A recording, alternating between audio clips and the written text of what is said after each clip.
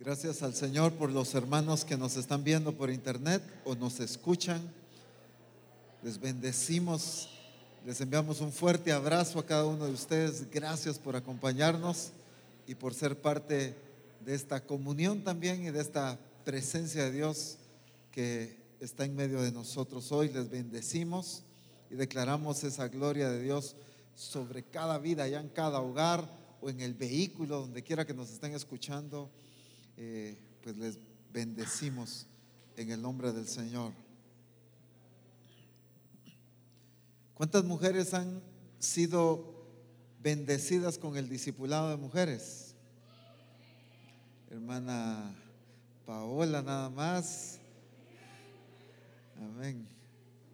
Gloria a Dios. El sábado 20 es el discipulado de mujeres. Sábado 20 aquí en la tarde.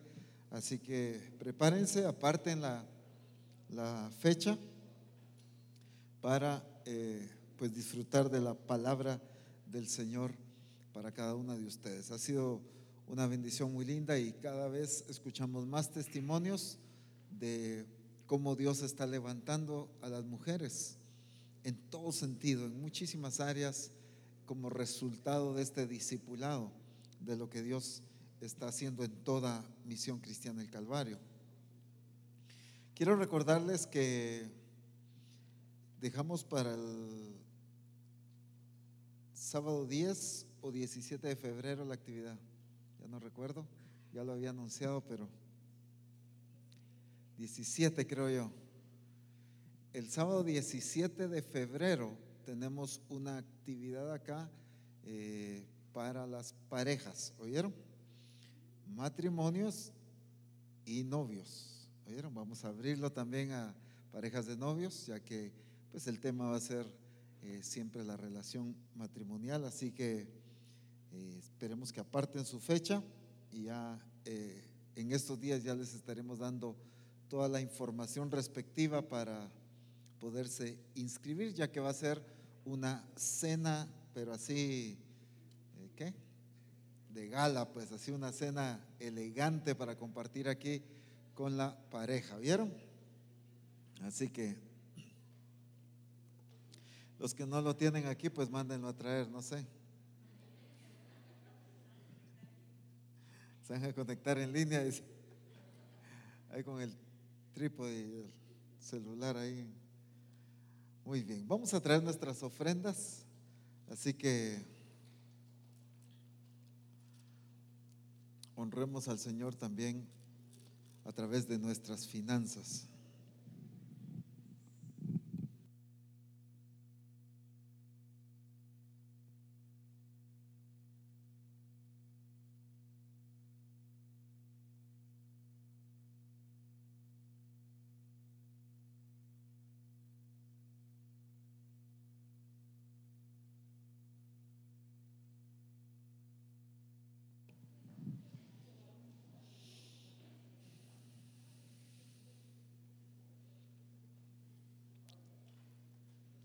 Gloria a Dios.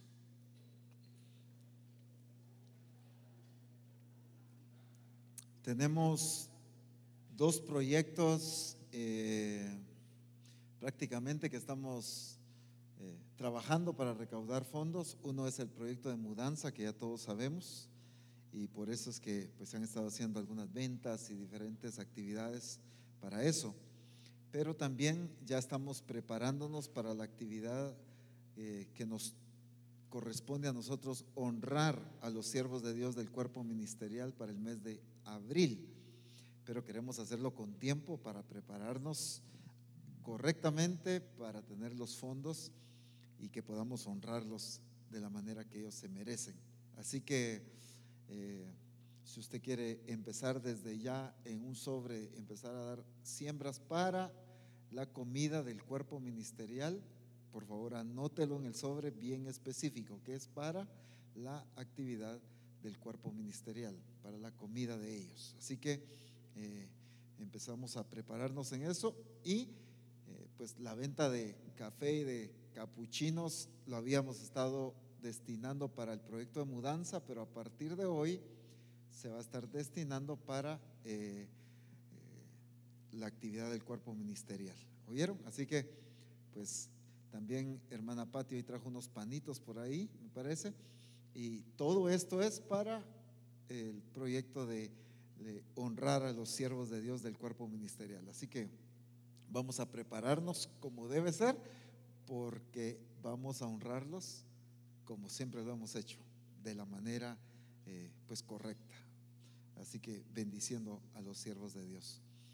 El hermano Guillermo estuvo de cumpleaños en estos días, ¿verdad? Así que si lo ven así más patojón ahí,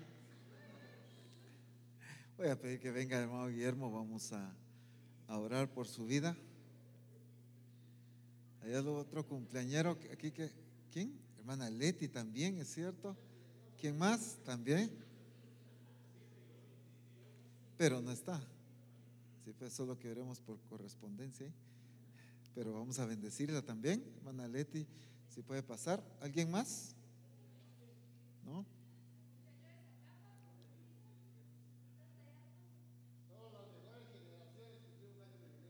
O sea, ¿quién está de cumpleaños también? ¿Vos no? No, dice aquel. Bueno, vamos a orar por ellos. Así que algunos hermanos que vengan a ministrarlos. Bueno, ahí vamos a orar en esa fecha cercana a ellos.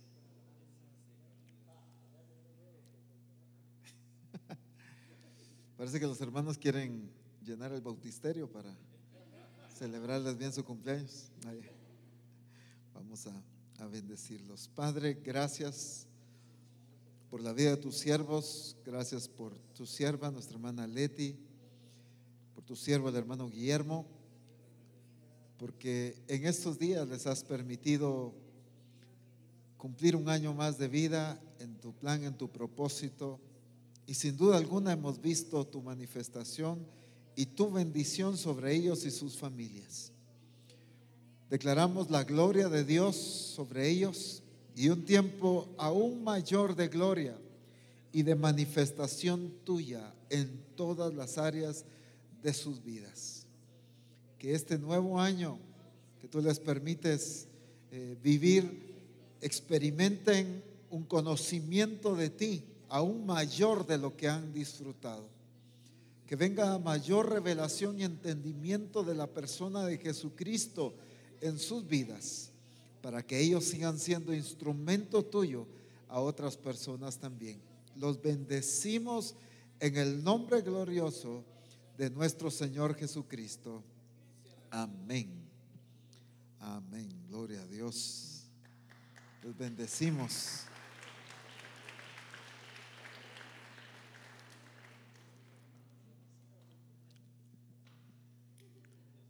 Aleluya.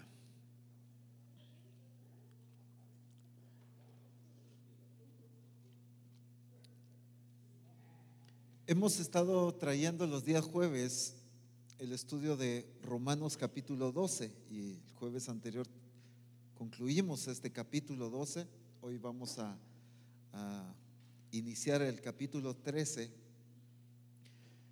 Obviamente ahí hay muchísimo más que ver en cada uno de los versos que hemos estado revisando, pero si no, creo que todavía fuéramos como por el 4. Pero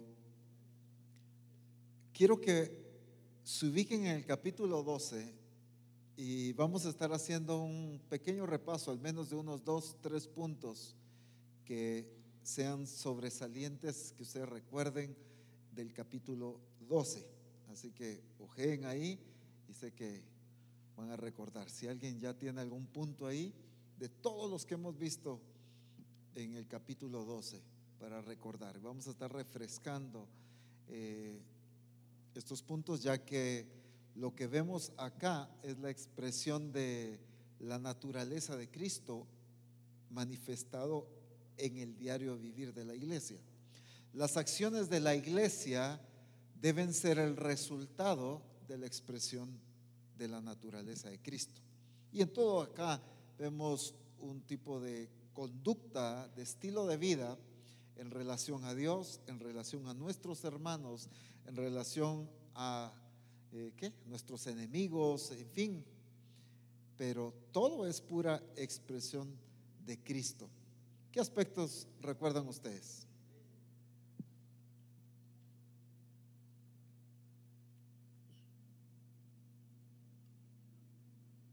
Ese frío sí afecta.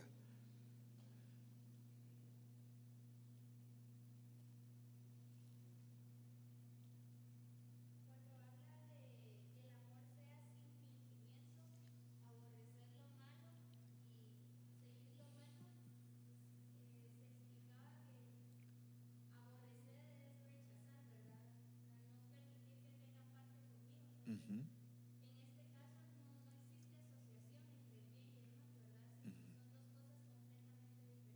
así es.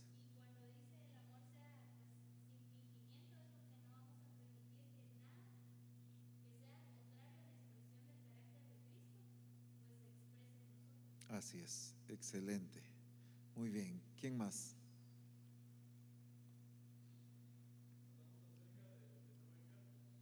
Ujú,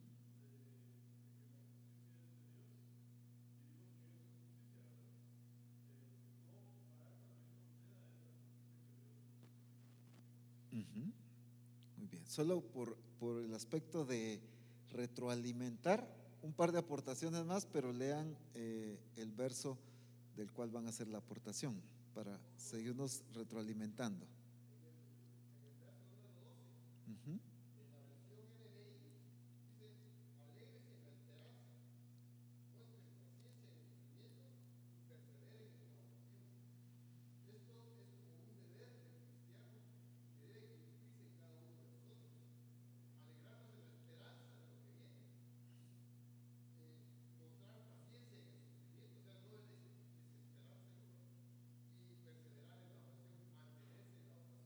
ujú,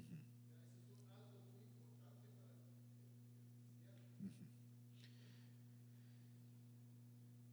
La actitud paciente en medio de una tribulación, ¿qué la provoca? ¿Cuál es lo que origina una actitud paciente de fe en medio de una tribulación? ¿Qué es lo que provoca eso? Conocer al Señor, conocer su plan. Recuerdan que se nos ha estado enseñando sobre Jesús.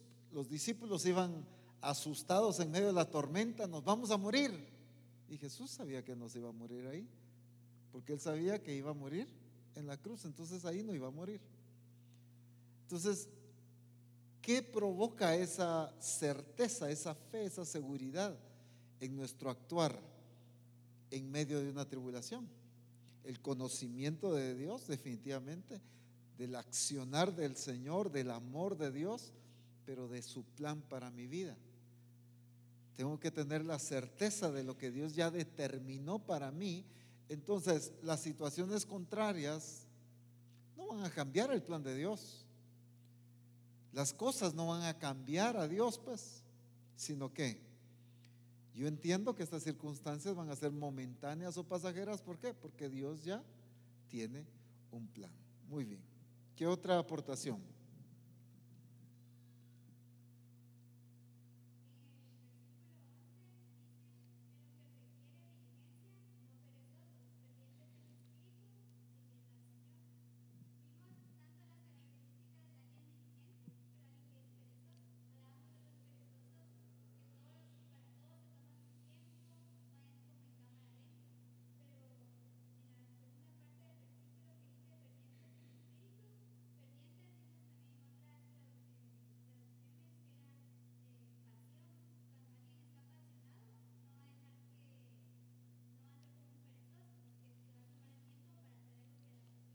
Así es.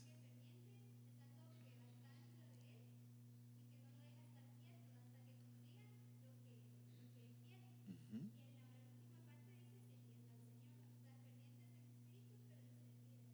Así es. Excelente. Muy bien. Solo voy a leer el primer y el segundo verso del capítulo 12 y luego nos pasamos al capítulo 13. Así que, hermanos, os ruego por las misericordias de Dios que presentéis vuestros cuerpos en sacrificio vivo, santo, agradable a Dios, que es vuestro culto racional.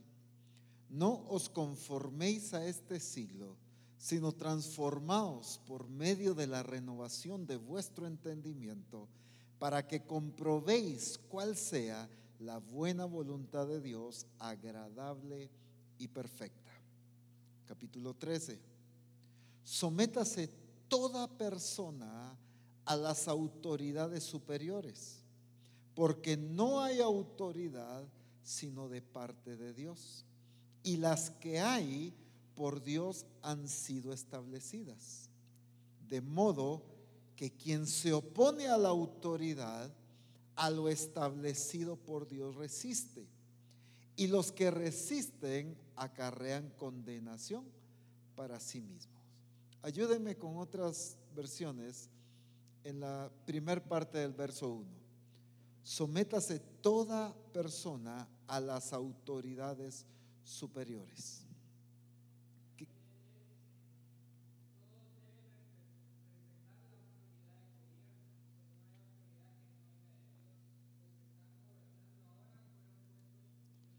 Toda, todos deben respetar la autoridad del gobierno. ¿Qué otra versión hay o traducción?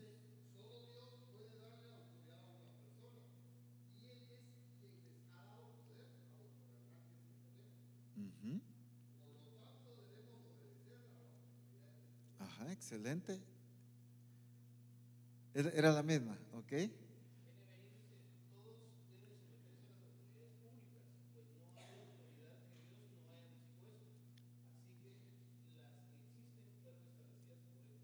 Ok, solo quería dejar claro a qué autoridad se está refiriendo en esta porción de la escritura. Pero vayamos paso a paso. Sométase. ¿Qué significa someterse? Si ustedes ven las otras versiones, habla de obediencia, acatar. ¿Qué significa entonces someterse? Respetar también dice, obedecer.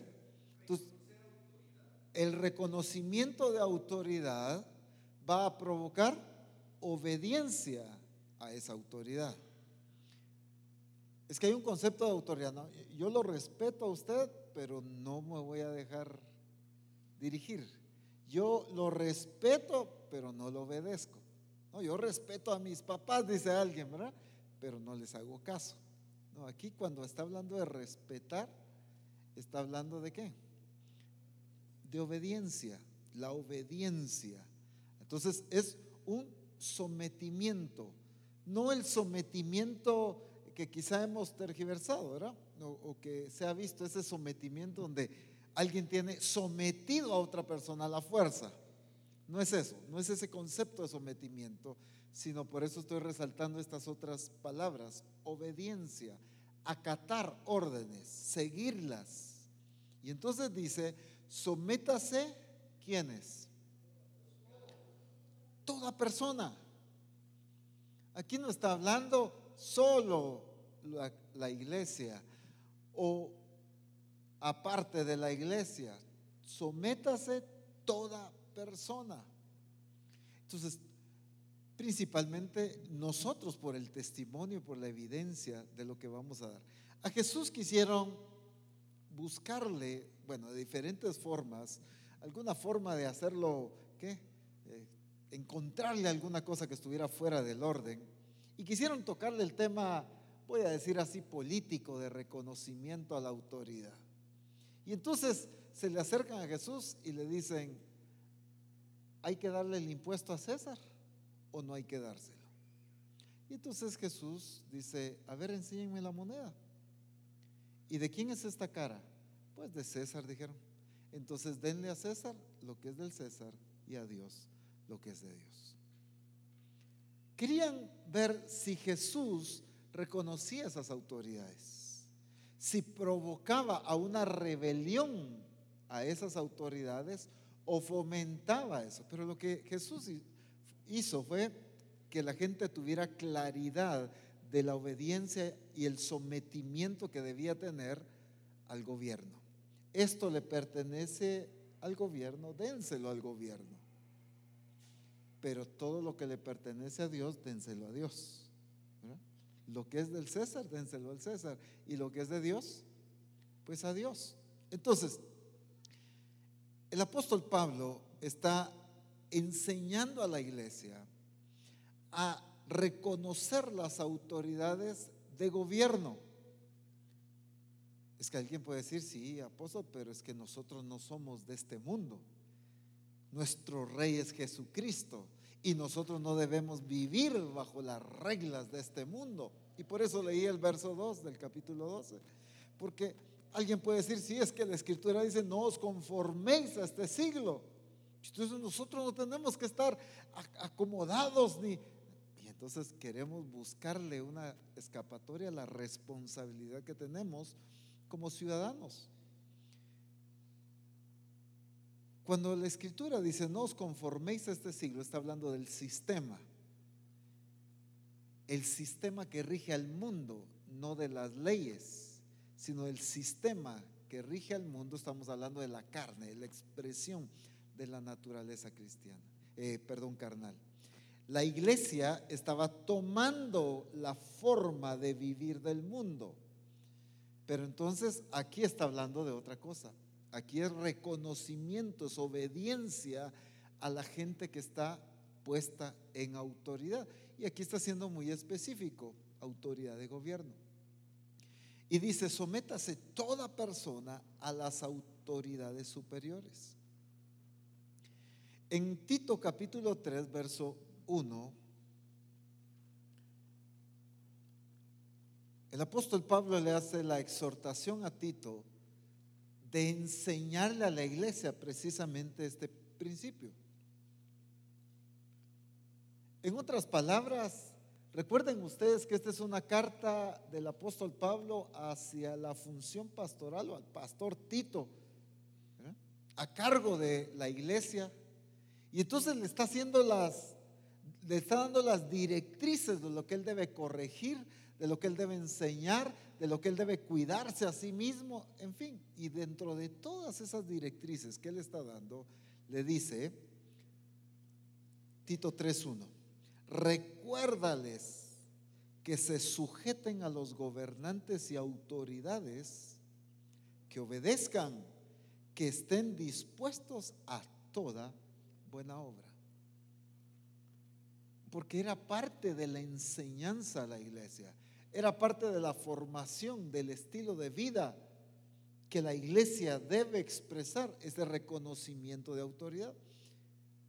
Ahora, cada vez que se nos habla de reconocer una autoridad política, de una autoridad de gobierno, rápido surge la idea de corrupción. ¿Y cómo me voy a sujetar a una persona tan corrupta? ¿Cómo voy a obedecer a gente que anda pero en caminos tan desviados? ¿Cómo vamos a sujetarnos a estas personas? Y empieza a surgir un montón de cosas, ¿no es cierto?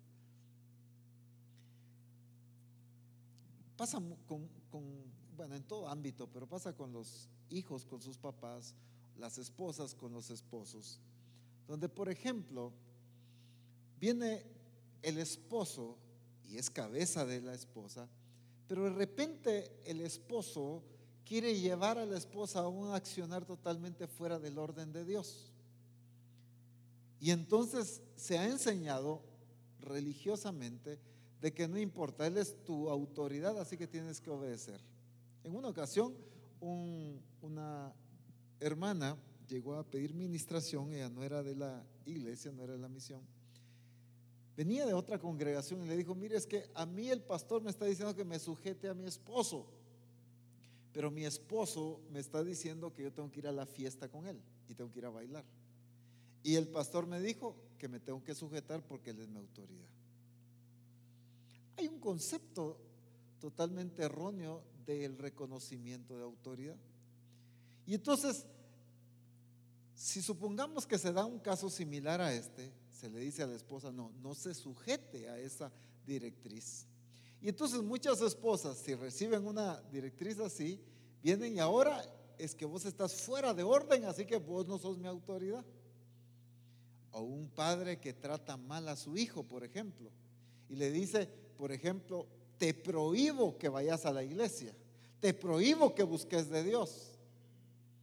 Y entonces le podemos decir a este joven, en esto no tienes que sujetarte. Y entonces ya el joven ya no va a querer sujetarse en nada, porque el papá le dio una orden fuera del lugar, porque el papá hizo una acción totalmente fuera del orden. Y entonces tomamos una parte quizá real, fuera de orden, y nos justificamos para ya no vivir bajo autoridad. Eso pasa en todo ámbito, como decía, hijos con papás, esposas con esposos, ciudadanos con el gobierno. El gobierno tiene una acción corrupta y entonces ahora el pueblo ya no quiere sujetarse en nada. ¿Me entienden? Y entonces rápidamente cuando nos hablan de reconocer esta autoridad, surge este tipo de pensamiento, pero ¿cómo es posible que nos vamos a sujetar a un impío? ¿Cómo es posible que vamos a seguir las leyes humanas? ¿Y cómo es posible que? Bueno, la escritura es clara. Sométase toda persona a las autoridades superiores, porque no hay autoridad sino que de parte de Dios. Y ponga atención a esto. Y las que hay,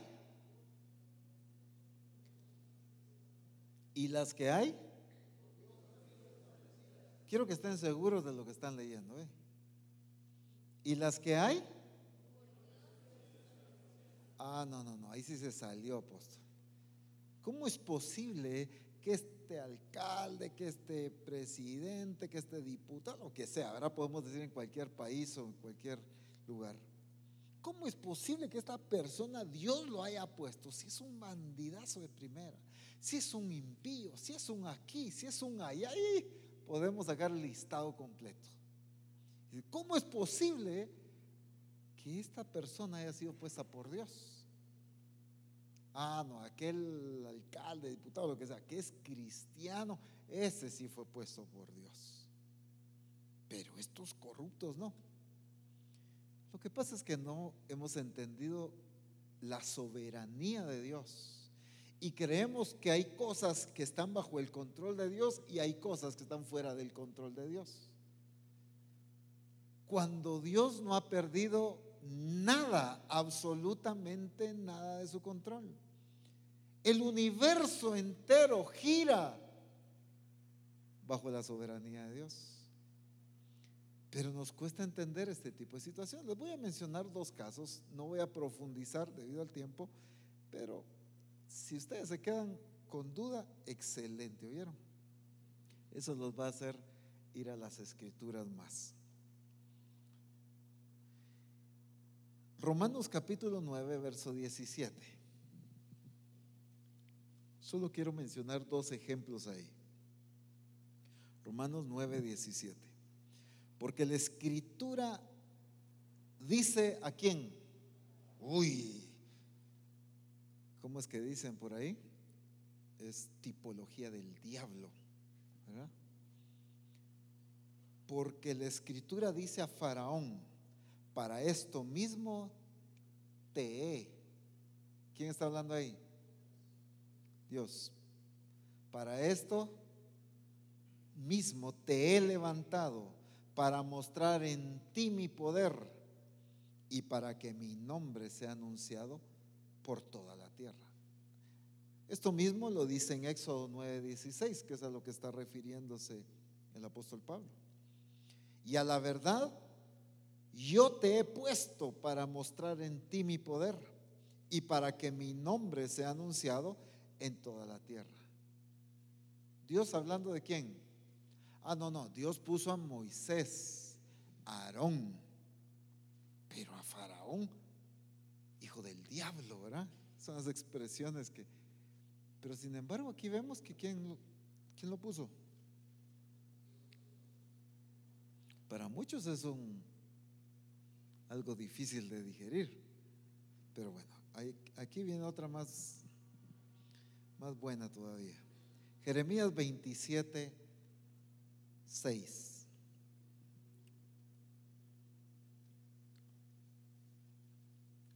Jeremías 27, 6.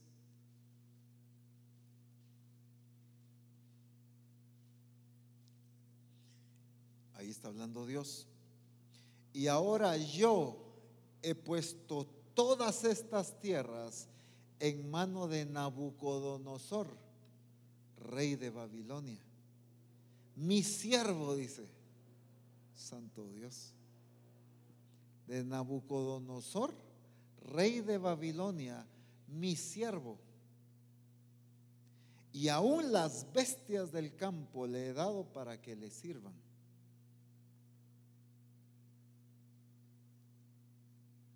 Porque en todos ellos Dios los puso para glorificar su nombre.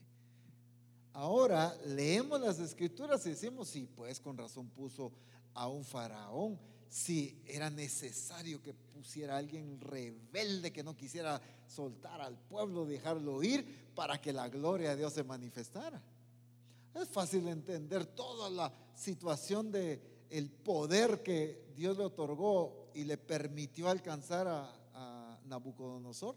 ¿Por qué? Porque ahí se iba a manifestar la gloria de Dios en medio de su pueblo. Pero ahora con las autoridades de gobierno ahora es lo mismo. ¿Por qué los pone Dios? Toda autoridad viene de Dios y las que hay por Él han sido puestas. Por eso es que dice entonces, de modo que quien se opone a la autoridad, a lo establecido por Dios, se opone. Cuando yo me revelo a una autoridad delegada, entonces yo me estoy revelando ¿a quién? A quien delegó esa autoridad. ¿De quién surge la autoridad? En realidad, toda autoridad que vemos manifestada es una autoridad delegada, porque realmente la autoridad la tiene Dios sobre todas las cosas. Y por lo tanto Dios usa a Dios usa aquí, Dios usa allá para el cumplimiento de sus propósitos. Así como Dios ha usado quizá a tu vecino, a tu compañero de trabajo para perfeccionar tu carácter y para sacar a luz la transformación que ha habido en ti. Pero es que pero ¿de dónde salió? Y pero es que hasta cachos le ven al vecino. Porque quizá ha sido arrogante, quizá ha sido abusivo el compañero de trabajo, el jefe ha sido, pero saber ni qué. Entonces, sin embargo, Dios los usa para trabajar en nosotros también. Y entonces Dios tiene control de nuestras vidas, pero no de ellos. Dios tiene control de todos. Y Dios los pone. ¿Por qué me tocó venir a vivir aquí? A la par de fulano, a la par de sutano. ¿Por qué me tocó venir a trabajar cabal aquí en este trabajo? ¿Dónde está mi compañero? ¿Dónde está este jefe? ¿Creen que Dios no tiene control de eso? ¿Por qué nos puso ahí? ¿Qué quiere trabajar Dios? ¿Qué quiere demostrar Dios? Es que Dios tiene todo bajo control. No estoy hablando de ninguna manera que Dios esté aprobando la corrupción, aprobando la violencia, aprobando de tantas cosas que se están dando hoy en día. De ninguna manera estamos hablando de eso. Estamos hablando de que Dios todo lo tiene bajo su control. Y lo que a nosotros como iglesia nos corresponde es someternos, es obedecer. Pero miren, la iglesia se deja influenciar del mundo y la iglesia muchas veces es fácil que sus acciones sean similares a las del mundo. Viene X persona en el gobierno y hace algún acto de corrupción tremendo y ahí está medio mundo, y no digamos ahora con las redes sociales, atacando la corrupción y que es un aquí, es un allá, ¿no es cierto? Y el cristiano hace lo mismo, compartiendo esas publicaciones, hablando mal del país. Guatepeor, dicen. Y lo peor es que cristianos compartiendo ese tipo de cosas.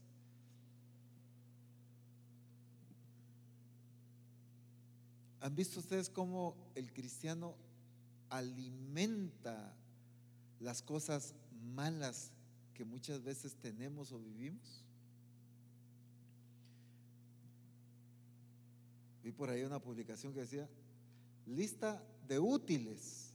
Está una foto ahí de cuadernos y todo. Y lista de inútiles, decía, está el equipo de fútbol ahí.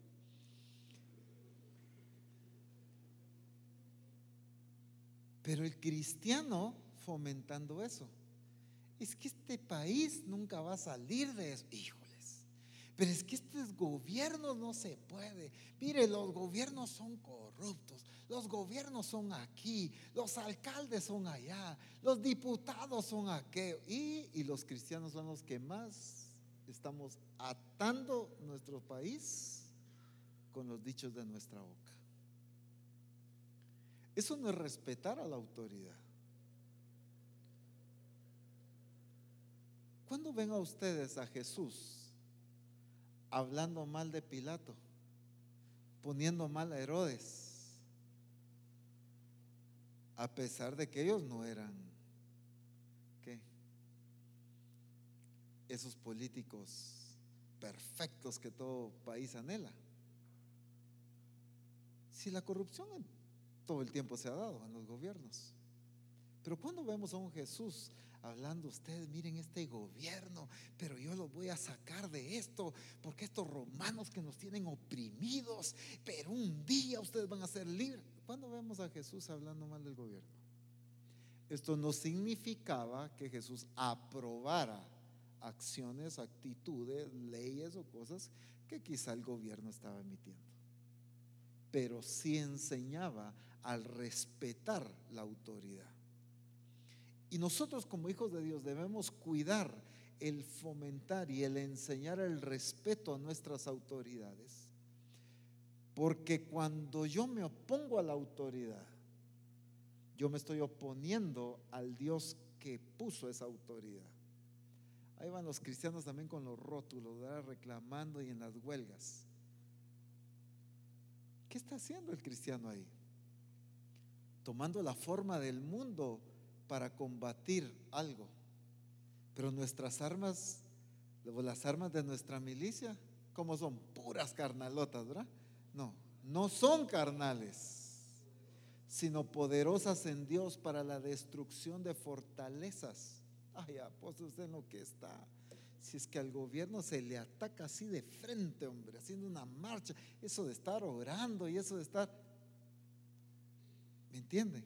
El cristiano hoy tiene la misma forma de pensar y de querer resolver las situaciones que el mundo.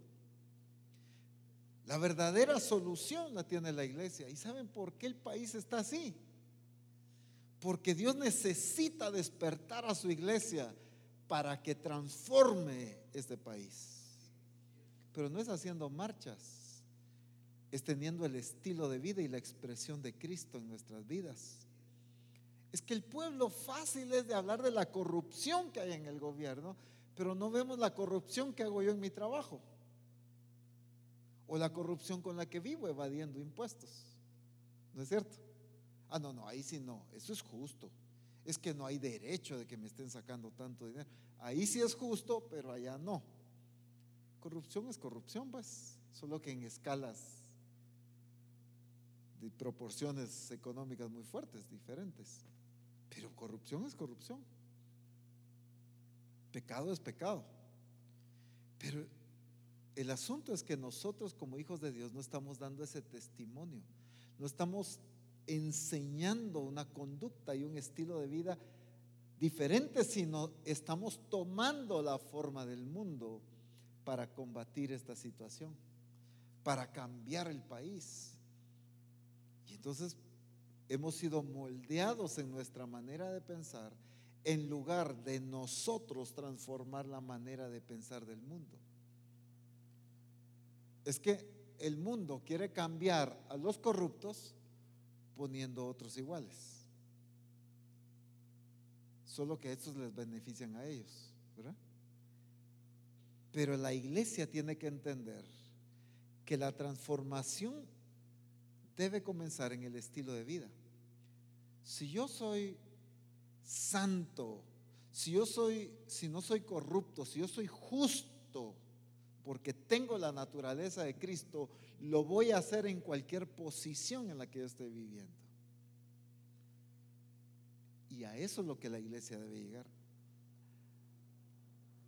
No es que evangélicos ocupen posiciones de gobierno, hermano, esa no es la solución. La solución es que gente que exprese la naturaleza de Cristo ocupe esos lugares. Gente que viva en la santidad y en el temor de Dios ocupe esos lugares. ¿Para qué? Para tomar decisiones justas, para pensar y buscar la voluntad de Dios. Pero la tendencia regularmente es el atacar, pues. Ahora, el asunto es que nosotros podemos irnos al otro extremo. Bueno, entonces hay que acatar todas las leyes y ni modo, como la Escritura dice. Pero que no se nos olvide este principio, que esto es aplicado en todo ámbito, ¿vieron? En Hechos capítulo 5, versículo 28 y 29. Los apóstoles estaban enfrentando una situación ahí religiosa, lidiando con autoridades religiosas. Esta gente tenía autoridad. Hechos capítulo 5, versículo 28 y 29. ¿Quién está hablando ahí?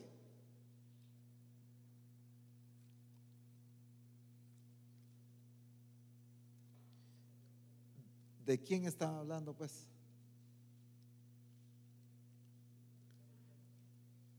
Sí, de Pedro y Juan. Bueno, leamos el versículo antes, pues. Cuando los trajeron, les presentaron en el concilio, y el sumo sacerdote les preguntó, era gente de autoridad, ahora sí el 28, diciendo: ¿no os mandamos estrictamente que no enseñaseis en este nombre? Y ahora habéis llenado a Jerusalén de vuestra doctrina y queréis echar sobre nosotros la sangre de este hombre. ¿Qué era el accionar de esta gente de autoridad sobre ellos? Prohibirles que predicaran, y eso era contrario a la voluntad de Dios. Entonces, ¿qué responden ellos? Respondiendo Pedro y los apóstoles dijeron: es necesario obedecer a Dios. Escuche bien, no dice es necesario obedecer a Dios en lugar de los hombres, antes que los hombres. Significa que también es necesario obedecer las autoridades. Pero si una autoridad se sale del orden de Dios, hay una directriz, una ley, una norma, un estatuto que contradice la voluntad de Dios, ahí es necesario obedecer antes a Dios que a los hombres. Por ejemplo, viene el gobierno y establece: se cierran las iglesias y se prohíben los cultos. Pues como hay que obedecer a las autoridades, ¿verdad? Fue un gusto haberlos visto, hermanos. Nos vemos allá en el reino de los cielos. No, ¿verdad? ¿Qué haríamos ahí? Obedecer a Dios antes que los hombres, aunque bajo esa perspectiva seamos vistos como ¿qué? Como desobedientes. Pero ahí estamos obedeciendo a Dios antes que los hombres. así como Daniel. Ahí fue establecido un edicto, una orden, una ley. ¿Y él qué hizo? Siquiera este mes que fue prohibido, voy a hacerlo a ventanas cerradas. ¿No? Así lo hacía, así lo siguió haciendo. Porque era necesario obedecer antes a Dios que a los hombres, aunque Daniel respetaba la autoridad del rey. Porque si alguien respetaba la autoridad del rey era Daniel. Sin embargo, en esta orden que contradecía el propósito y la voluntad de Dios para Daniel, Daniel siguió obedeciendo la voz de Dios. Entonces esto mismo se aplica en todo nivel de autoridad. Un esposo a una esposa, unos padres a unos hijos, un maestro, el maestro quiere demandar obediencia a los alumnos, el esposo quiere demandar obediencia a la esposa, los padres de los hijos. Pero cuando yo me salgo del orden de Dios,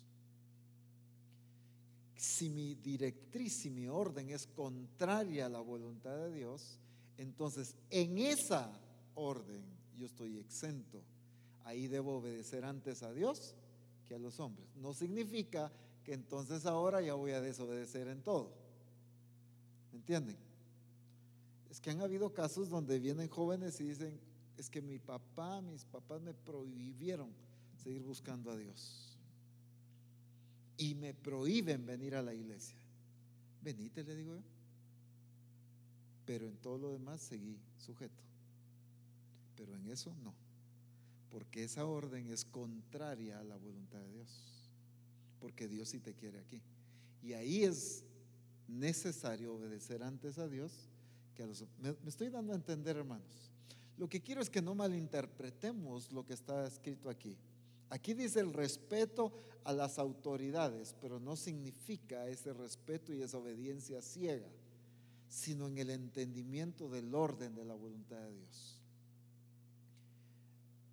Vivimos en este mundo y aunque no somos de este mundo, pero sí debemos respetar las leyes. Si no, cuando llegan a pedir el impuesto y cuando Jesús manda a pescar y a sacar la moneda y pagar el impuesto, ¿qué dijo Jesús?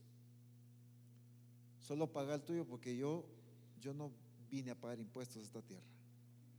Yo estoy sobre el gobierno. No, paga el tuyo y pagas el mío, le dijo. Sí, respetó esa ley. Y los cristianos debemos aprender a dar testimonio en el orden y en el respeto a las leyes también, porque eso es parte. Y estoy poniendo el ejemplo de Cristo porque es nuestro modelo, y tenemos que entender que hasta esto, este sometimiento, este respeto a las autoridades es parte de mi expresión de Cristo. Yo no puedo decir que soy un hijo de Dios y no puedo decir que expreso la naturaleza de Cristo porque soy amable con todo mundo, pero con el gobierno ahí me va a oír y soy un rebelde. No es coherente eso, sino por eso dice: sométase toda persona a las autoridades superiores, porque no hay autoridad sino de parte de Dios, y las que hay por Dios han sido establecidas. De modo que quien se opone a la autoridad, a lo establecido por Dios, resiste, y los que resisten acarrean condenación para sí mismos. En otras versiones dice castigo. Pero yo no quería. Sí, pero fue el castigo de la desobediencia a la autoridad. Entonces, hay un principio de reconocimiento de autoridad en toda la expresión del reino de Dios. El reino de Dios consiste en eso.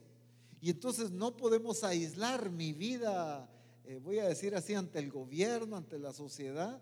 No puedo aislarla de mi expresión de vida de reino, porque el principio de reconocimiento de autoridad está en toda la expresión del reino de Dios. Así se rige el reino de Dios, reconociendo autoridad, y la autoridad delegada por Dios. Así que esto también, aunque parece un tema más político que espiritual, pero es espiritual. ¿Por qué? Porque es expresión de hijos de Dios, es expresión de gente del reino que respetemos y cambiemos, hermanos, esa cultura de hablar mal, de proferir palabras contrarias. Claro, si está corrupto, yo no me está diciendo, no, es que él es santo, ¿vieron? No, es que yo tengo que confesar otra cosa. No, pues, no estoy hablando de eso. Pero tampoco siga atando, tampoco siga declarando. Es que este país no va a salir de la crisis, este país siempre en la misma situación.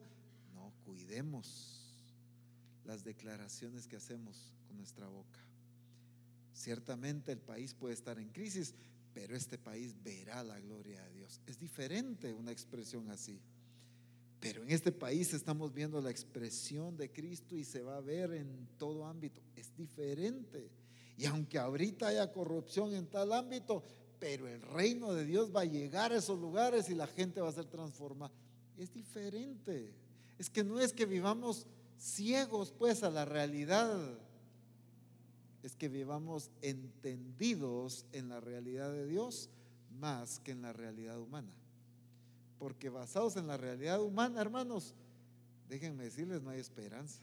Olvídense.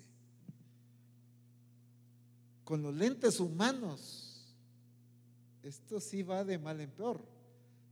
Pero con el entendimiento del reino de Dios y de la soberanía de Dios, Guatemala, con razón, hace años de años que Dios viene hablando que Guatemala es y será luz a las naciones. Pero no así espiritualmente, no, en todo.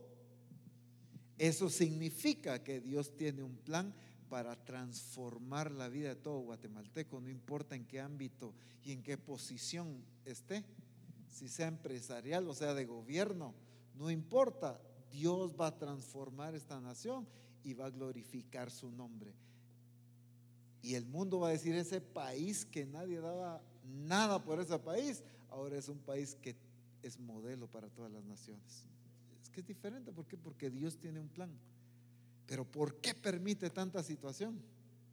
Para que tú y yo tomemos el lugar que nos corresponde. Nos levantemos y actuemos como hijos de Dios, expresando a Cristo en todo nuestro estilo de vida. Pónganse de pie, por favor.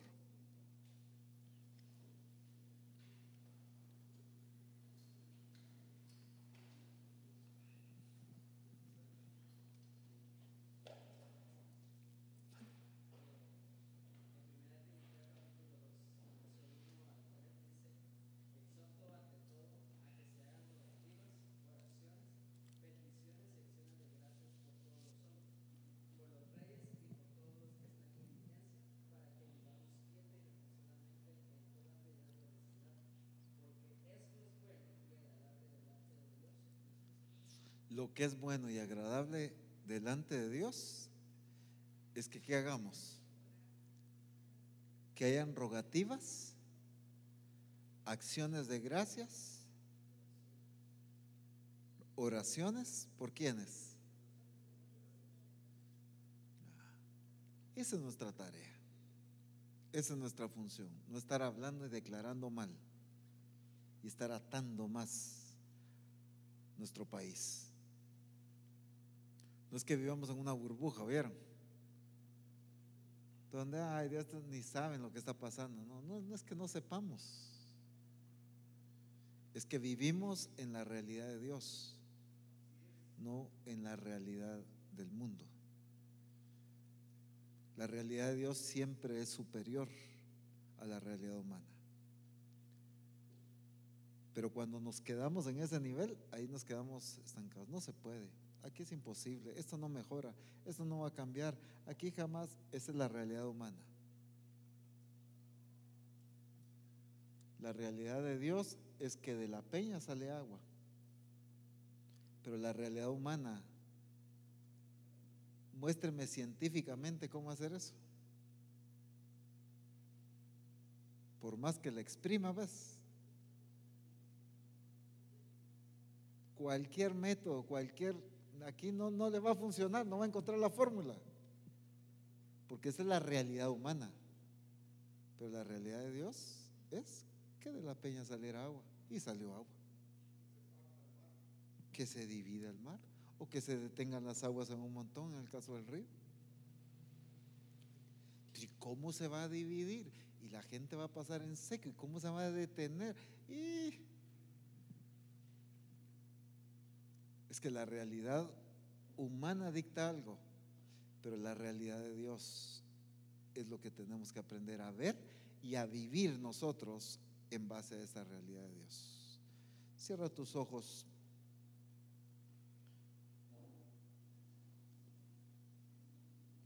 Y en primer lugar, bendice al Señor, porque Él tiene el control de todas las cosas. Toda autoridad viene de Dios, y toda autoridad que ha sido puesta ha sido por Dios. En primer lugar, exalta a Dios por su soberanía, por su grandeza, por su majestad. Porque Él tiene un plan para las naciones, Él tiene un plan para Guatemala. Y aún estas personas están siendo utilizadas para el propósito por el cual Dios los puso. Que nosotros no lo veamos o no lo entendamos es muy diferente.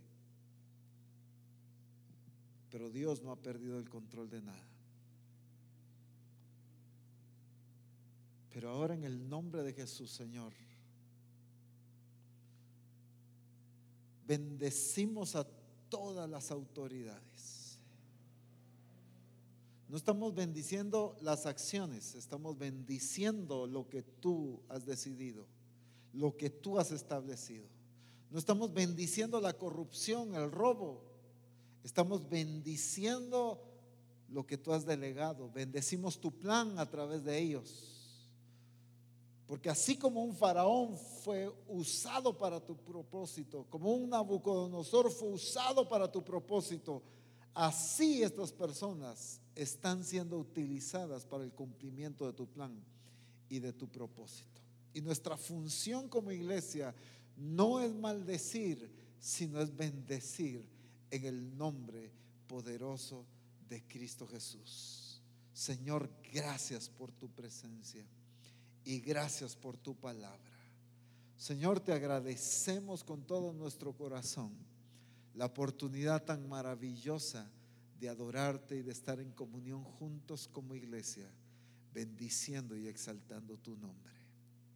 Gracias, Señor, por esta bendición. Declaro tu presencia y tu protección sobre cada uno de mis hermanos. Los bendigo en el nombre de Jesús. Que vayan con paz y con bendición a sus hogares, y que vean tu gloria manifestada en sus vidas. En el nombre de Jesús te damos gracias. Amén. Bendito el nombre de Jesús. Dios les bendiga, mis hermanos. Ya se saludaron, pero dense ahí un buen abrazo. Esta semana es la semana de oración. Sí, vaya que me recordaste. Estamos en semana de oración, hermanos. Vamos a tomar un par de minutillos más, ¿oyeron? Para orar por este proyecto que tenemos. Voy a pedirle a Diego y a Uriel que vengan, van a orar por este proyecto. Así que toda primer semana completa de mes estamos orando por el proyecto de construcción. Así que voy a pedir que ellos pues den gracias a Dios, entendiendo que Dios también tiene todo bajo su control. Oremos.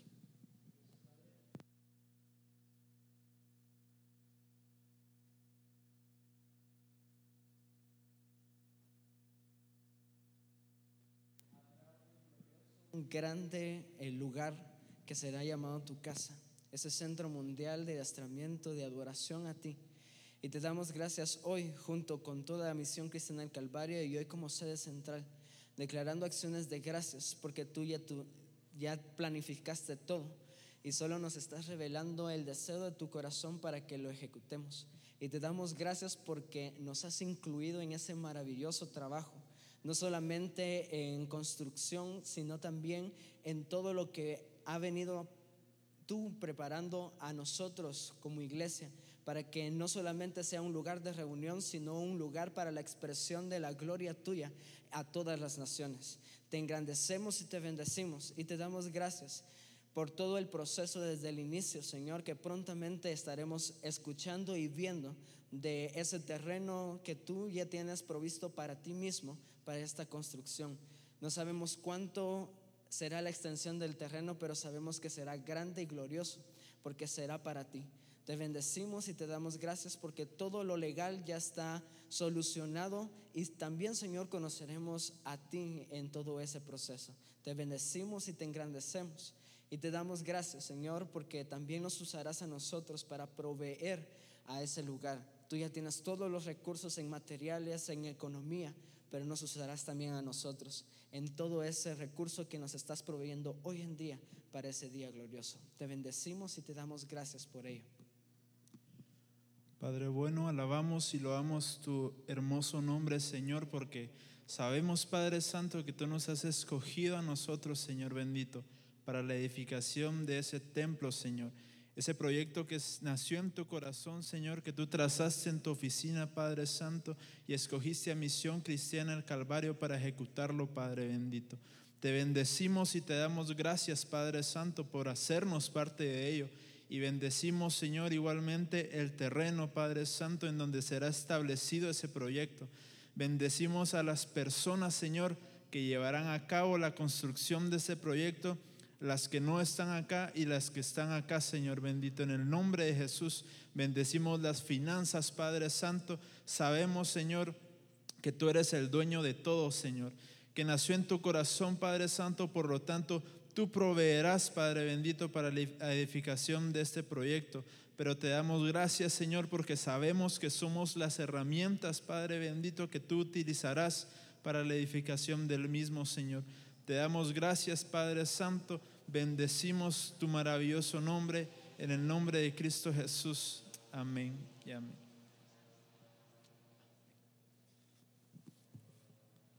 Gloria a Dios. Dios les bendiga, hermanos.